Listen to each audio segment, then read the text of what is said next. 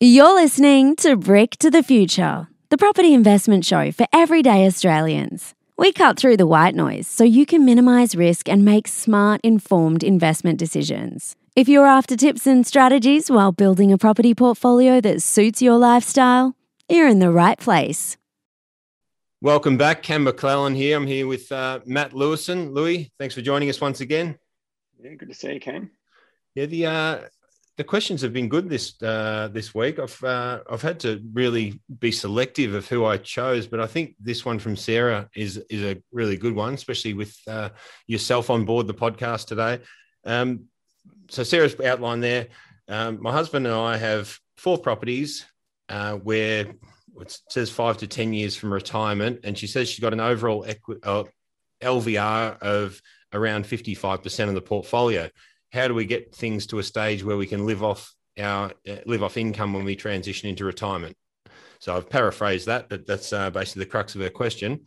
It's a ripping question, and one that we talk about often. I know you're working on some models at the moment that can be plugged into people's portfolios so they can have a look at different exit strategy options. But you should always begin with the end in mind. It's that old analogy our business partner Michael Beresford always talks about, Bozza, when taxis were around, and he'd say, when you jump in a taxi, what's the first thing you tell them? You tell them where you want to end up. Well, in property investing, not many people talk about where you want to end up. So it's really important to understand that at the start. But it's great Sarah and her husband are thinking about that now, while they've still got 5 to 10 years in their working life, and how they can transition that asset-rich base into an income-rich base to live off. So you're the master of exit strategies, Louis. Talk us through some of your ideas and what her situation could work out like. And once again, this is not specific advice; it's general advice. I always reckon the best way to talk about this is to give real life examples. So about 9 years ago, my old man was sort of late 50s, and he was my mentor in building up an investment property portfolio. But what he'd never done before was, go through an exit strategy, which he'd always said when he started out. And I remember this when I was 10, 12 years old. He said his goal was to have, I think it was 4 properties. In fact, 4 properties, 3 with debt, 1 that he owned outright. And then 5 years later, it was 7 properties, and he kind of kept putting it up. And I think he couldn't stop himself in the end. He kept kind of growing his portfolio. So about, obviously, when he was in his late 50s, he asked me to do a financial model or a cash flow model, and said, all right, I've got these properties. Here's all my debt. Tell me which properties to sell first, or what I need to do to turn this into something I can live off. And what we found was, was very interesting, because the properties he had the least equity in, if you look at them on an individual basis, then you kind of say, well, you've owned those for the shortest amount of time. You pay the least tax if you sell it, but you're also pretty much just clearing the debt you took on to buy it. You haven't held it for long enough. The ones that he'd owned for the longest, if he sold, he would have paid the most tax on, because obviously he'd had them for a long time. They'd gone up in a lot of value, but he'd also been at that time taking on more debt against those properties to buy others. And where we got to was that the strategy he needed to employ was to sit and hold. So he'd never sat and not bought property. He'd always just been buying. Yeah. So we said, all right, you just got to sit out for 5 years, one market cycle. Get that LVR down. It would have been 7 years, but the market was kind of going through a bit of a sweet spot at the time. So sit on them for a couple of years. And then when rents are going up, pay off your debt. When you get some extra cash, pay off some debt. And when you've gone through this market cycle, sell a couple of them to pay off debt. And he did that. He didn't clear off all of his debt. He cleared off a decent chunk of his debt and got it down to a really low LVR. And then the surplus income he was generating from his portfolio from that point was just paying off that debt really fast. And it's a bit like dominoes when you model it out. The first one takes a long time to pay off. Obviously, each additional property you've got after holding for, let's say, 5 to 10 years, the income's going up a fair bit, so it starts to come off faster. And as soon as you clear that first debt, then the second one happens in about half the time. The third one happens in half the time again. The fourth one even shorter, if your game plan is to clear off the debt and just sit there for the income. Now, if we look at Sarah's situation, so 4 properties, let's assume they're about 700,000 each. So that's 2.8 million of gross asset value today. And an LVR of 55%, her debt is roughly 1.5 million. So at 3% interest, they're paying about $45,000 a year in interest servicing. Yeah. And that's just on an interest-only basis. Now, if you assume, and obviously we know, like when you look across Australia's property, like investment properties, yields range from sort of 1.5% to 2% at sort of one end, up to 5.5%, 6%. And sometimes those really high-yielding properties are in areas where the capital growth is less. Some that have the really low yield are generally in areas where you might consider it, some people might consider it blue chip because it's really high value. Yeah. Those really high value, high median house price suburbs often have higher rents than other suburbs, but when you work it out as a yield relative to the value of the asset, it's quite low. That's where they sit around 1.5% to 2% if they're lucky. But a well-structured portfolio of family homes would have hopefully around 4 to 4.5%, sometimes 3.5% up to 4.5%.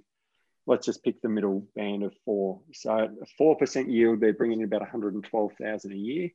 Yeah. Let's assume 25% costs and sort of other stuff for servicing the property.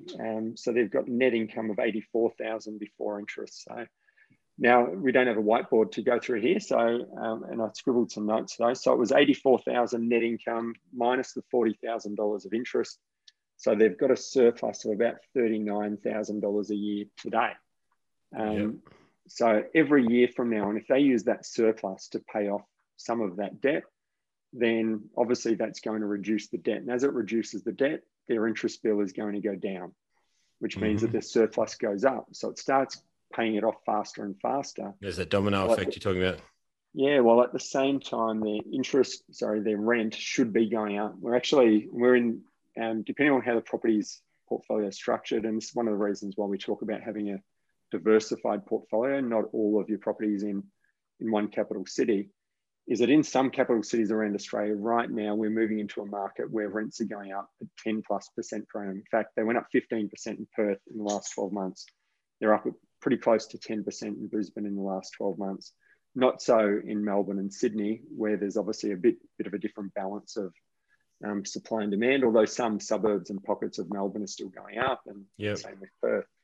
But having that balance means that you should be seeing regular rental growth, if not all of them at the same time. At least some of those properties should be seeing rental growth. So obviously if they continue on that trajectory, then at some point in the future, assuming that they continue working, they're going to be able to clear that debt. But now if they're in their 50s, they may not necessarily want to wait that long.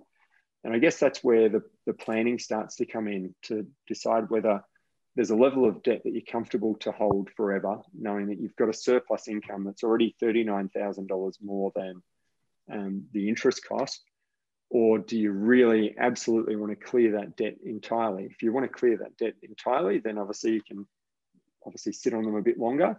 Yeah. Or you could look at selling one of the assets, which then obviously reduces how much rent you're going to be getting in the future, but it helps to clear off the debt sooner.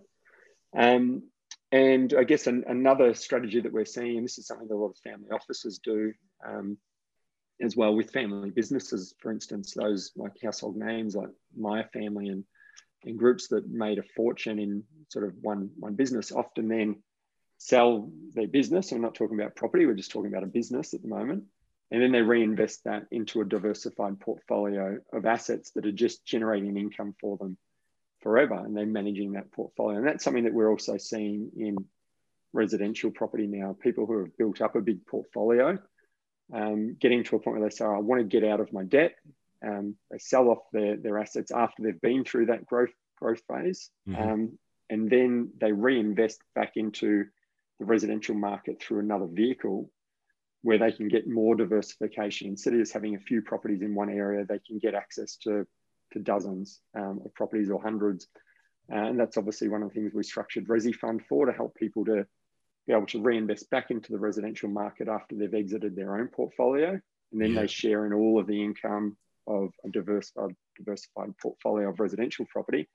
And they can invest in some other classes of assets if they want to get that real balance that for most people, it's about the income that they're generating, not how much. And the equity is great because it makes you feel good knowing you've got millions in equity, but it's the income you really need.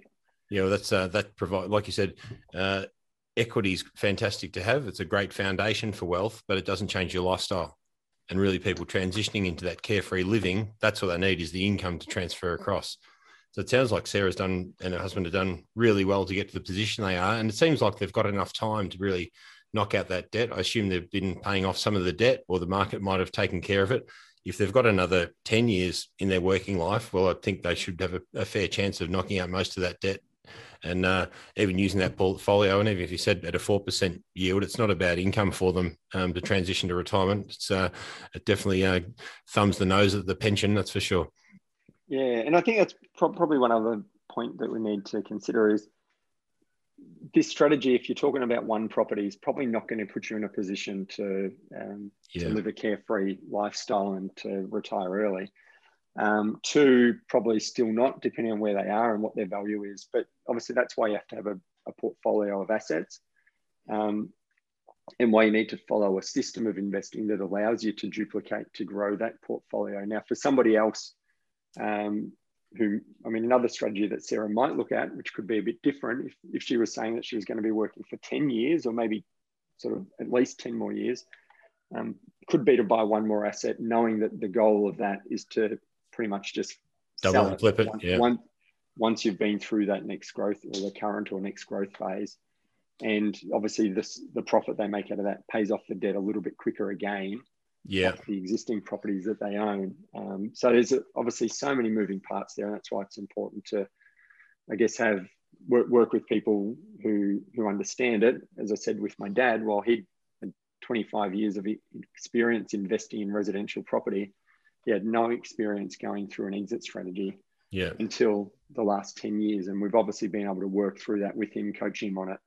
And that's given us something that very few in the industry have, that at least most people who have been through an exit strategy with residential kind of retired and not sharing that knowledge with other people in the market. Yeah, it's funny, isn't it? There's a lot of people talk about growing portfolios. Very few have been through exit strategies. I know, as you know, I've been through an exit strategy with a shared portfolio I have, and you've been through the same thing. So even at our tender age of 40s, I'm pushing 50 now, actually, but even at our tender age, having gone through an exit strategy, you can really relate to people's conundrum that they need. And it takes some modeling and takes some understanding what your life position is and where you're going to go over the next couple of years. And it's probably a little bit different. Most people work out their exit position at the start of their portfolio in an ideal position. What's your end goal? But when you get to the nitty gritty, it's a tax equation, and it's where it leaves you in an income equation. It really comes down to. And I think also, like what we talk about today for an exit strategy is very different to what it might have looked like 15, 20 years ago.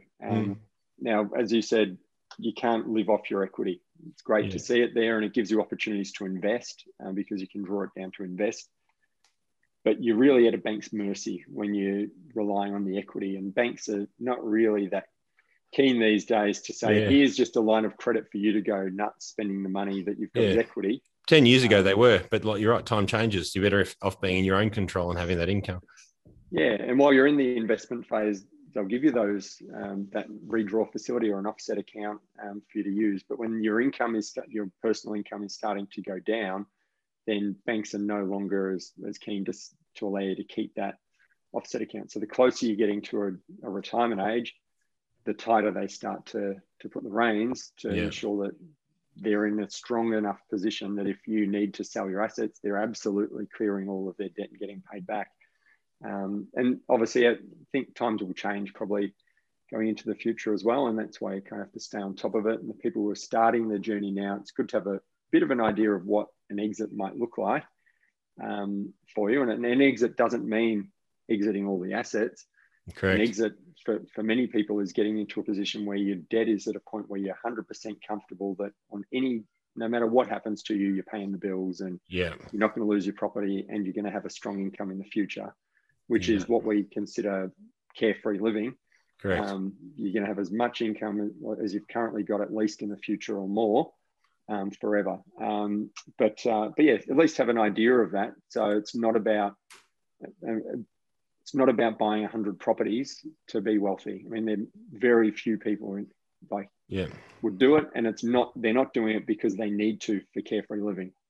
No, correct. What's a number at the moment? It's about 5 properties. I said before my dad was aiming for 7, but he went well beyond that. But it's about 5 with today's medians. Yeah, I've done modelling on 4, and you can be comfortable on 4 properties. I've got local friends of ours in the local school community who have gone through OpenCorp and built up a property, and one couple who we're really close friends with have built up 5 properties.